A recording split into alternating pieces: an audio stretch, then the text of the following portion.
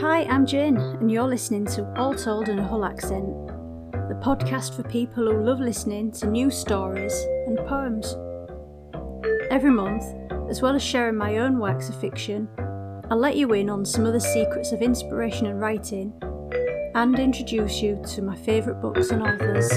I'd like to take this opportunity to thank all my listeners. I really appreciate you tuning in each month to listen to my stories and poems, and I appreciate the feedback as well. It's been really helpful, thank you. This August episode is going to be the last of Season 1. Season 2, Episode 1, is going to be released on the last day of August.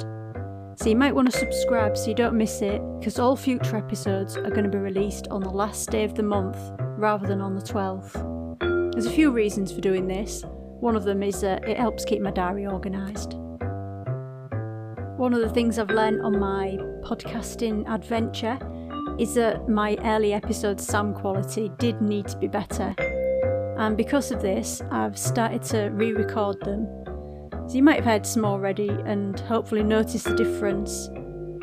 I'll keep you updated on Twitter every time one's been updated. Keep sending me feedback because that's really helpful. And if you want to rate the show as well, that would also be helpful because it'll let other people know what it's like. And if you'd like to share it with your friends as well, please do. Quite welcome to do that. And you can always join me on Twitter, where I Twitter on about all sorts of stuff. Anyway, to end this shorter, end of season episode, here's Chapter 2 of Alviana.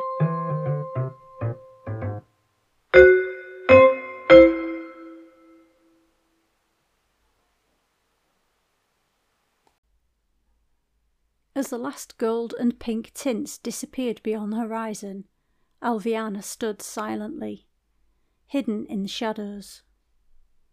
The low whispered chanting from the evening meeting, sounding like wind blowing through leaves, reached her ears, and she let it wash over her with her habitual silent prayer of thanks, and drew the image of her precious Burra into mind. She visualised the homely comfort of woven mats scattered around the hardened earth floor, her Horwood bed and the blanket, a purple and pink patchwork creation she'd chosen from the seamstress at her 20 celebration. Her imaginary fingers lightly touched the petal mosaic she'd made with her friend, and, for a moment, she let guilt raise its head. She hadn't told Verema lots of things recently, before she pushed it away with the knowledge that her seeking answers was the right thing to do. Finally, as the chanting ebbed away, she pictured the pale wooden door, intricately carved by the woodsman, that she could close to the world. A symbol that proved she was no longer a youngling, and she closed it again in her mind, as she had earlier in the evening, with a last gentle touch of the handle. With a last look back to her village, she grasped hold of the straps of her pack and pulled them firmly, tightening them further onto her shoulders. She hissed through her teeth as a large, lone spider scuttled towards her and shot fleshy brown legs. She quickly noted its markings, neither dangerous nor useful, but still she drew back a little with a shiver as it disappeared into the high grass, intent on its own nocturnal adventure. Her own nocturnal adventure awaited, and she stepped out into the unknown. It had taken 1 day to make her plan, and 2 weeks to implement it. In that time she'd practised her chants and nature knowledge, gathered provisions, discreetly, so as not to draw attention to herself, and dropped hints of feeling under the weather. Not enough to raise alarm, but enough that if she wasn't around for a couple of days, no one would question it. Only a couple of days, though. A 3rd day away would mean disaster. A 3rd day away could mean that she hadn't made it. A 3rd day away would mean that her burrow would be checked.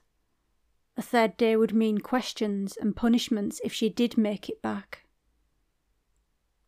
The uneasy had flourished along with her preparations, and she hoped her peaked and drawn face had added credence to her hints of spring flu, and not suspicion.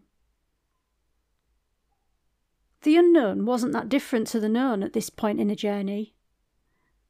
The familiar sight of fluffy seed swayed a little in the light breeze like delicate clouds, and the path was evident, but faint, which made her wonder if it was a hunter's trail. She began to hum to herself as she wove her way through the cornucopia of slugs, heading towards the firm green stems and luscious greenery of the dandelions. The path was slippery here, and she slowed a little, watching where the high moon shone on the trails left by the animals. Her breath had begun to show in slow-forming mists when she reached a place so overgrown she wondered if there was a way through. After a few minutes' study, she realised the tracks split into 4, hardly used and camouflaged. It didn't matter which was the right path. She was led by the Great Star. That was her guide, as well as keeping the mighty oak from Oakwyn on her left. A sudden scream of the sacred night creature tore the air. Alviana's legs gave way and she curled herself into the protective position, her breath heating the hollow space created under her chest. She tried to slow it down. She'd seen terrifying drawings of the sacred night creatures, but never one face to face. It was dangerous to all, except a few select elders, as well as disrespectful to look at them. They were useful, because they hunted down some of the creatures that came into their village, and as a mark of respect and thanks, grain was often left out at Horwyn. No one stayed to see them take it, but it had always gone the next day. The scream came again, and Alviana's neck prickled as a cold blast of air brushed over her body, along with the soft swoosh of giant, powerful wings. She tightened her throat against the cry that wanted to escape, but couldn't stop the trickle of salt water from escaping her clenched eyes. Was her journey to be over already? Another scream rent the air, this one from the grasses just to her left, the scream of something in pain and terror that was cut off before completion, and Alviana slowly relaxed. Her fingers were trembling and reluctant to release the sign of protection, though she knew the danger was over for now. The first seeds of doubt about her quest blew in her mind.